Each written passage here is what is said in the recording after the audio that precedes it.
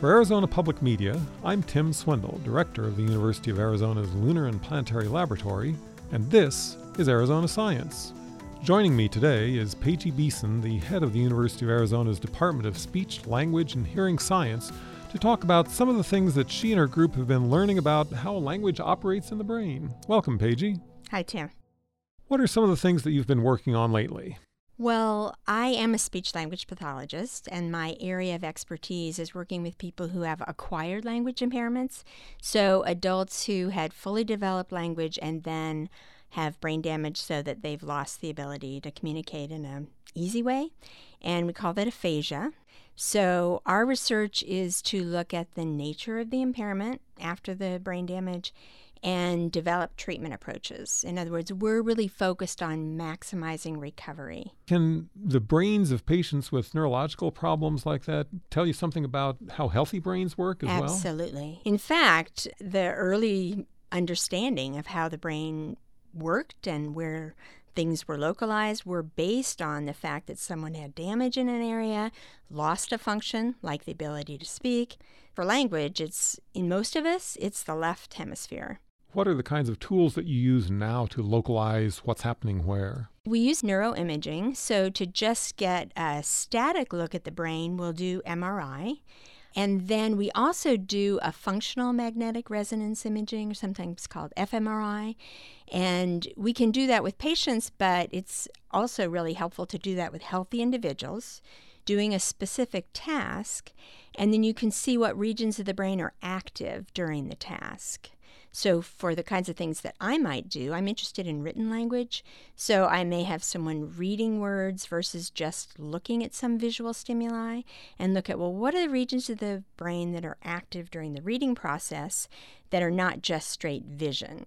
And then we also look at writing. So we have people write words, and then we compare that to an action where you're just moving the hand. That allows us to look at, well, what are the regions that are important for knowledge of spelling? So we use really this convergence between what can we look at with healthy adults doing these imaging kinds of tasks, and then what can we learn from patients by looking at the scan, like what's damaged, and then what's the nature of the problem. And then we look at someone with functional MRI who has a language problem. We implement a behavioral treatment so that they actually improve their skill. And then we do the imaging again. We actually do it a couple of times. So then you begin to get some insight into, well, what's the neural support for recovery? So when people do get better, are they using a different part of the brain to take over a function, or are they just distributing it in places that they normally wouldn't? It does play out in a number of ways. So one of the ways is that the region that's just immediately adjacent to the damage kicks in and picks up more of a role than it would have, but it's just sort of the neighbor, okay, right by the lesion. So that's one mechanism. The other is if the opposite side, typically we're talking about damage on the left, so on the right, if that region on the right was typically involved with language, then you may rely on that. So it's not a single recovery pattern, and so the single subject approach is really important. But as you were asking, is it this? Is it, the same side of the brain? Is it the other side of the brain? It can be some of each. The people that you see, are they mostly stroke patients or some other kind of language loss? We see more individuals with stroke than any other cause. Gunshot wound, car accident, anything that injures the critical regions could result in aphasia.